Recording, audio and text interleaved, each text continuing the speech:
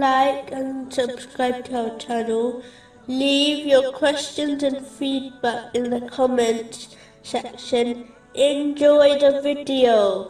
Moving on to chapter 2, verse 218. Those who have believed, and those who have emigrated and fought in the cause of Allah, those expect the mercy of Allah. This verse clearly connects inward belief with outward action, and only when one fulfills both aspects will their hope in the mercy of Allah, the Exalted, be fruitful. Belief without practical action leads to wishful thinking over the mercy of Allah, the Exalted, and has no significance in Islam. The greatest way a Muslim can struggle in the cause of Allah, the Exalted, is against the outer and inner devil. This is a constant fight, which only ends with one's death.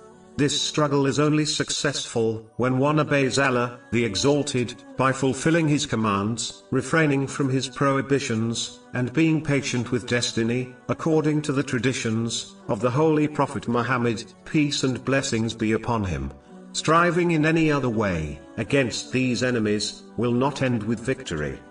Moving on to chapter 2, verse 219.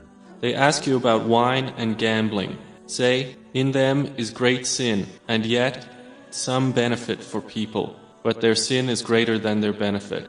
This verse indicates an important Islamic principle, namely, when a thing or action has more harm in it than good, it is something Islam will label either disliked or unlawful, and it will never be recommended or commanded in Islam. This is an important principle to understand, as it encourages patience and sincere obedience to Allah, the Exalted, as a true Muslim will always happily accept the commands and prohibitions of Islam, knowing there is benefit in them for them, even if they cannot observe or understand this benefit. For example, alcohol has been prohibited by Allah, the Exalted, only because it causes and leads to countless physical, social, and mental problems and sins, even if one finds it tasty. It is why, in one narration, found in Sunan an-Nasa'i, number 5670, it has been labeled the mother of evils.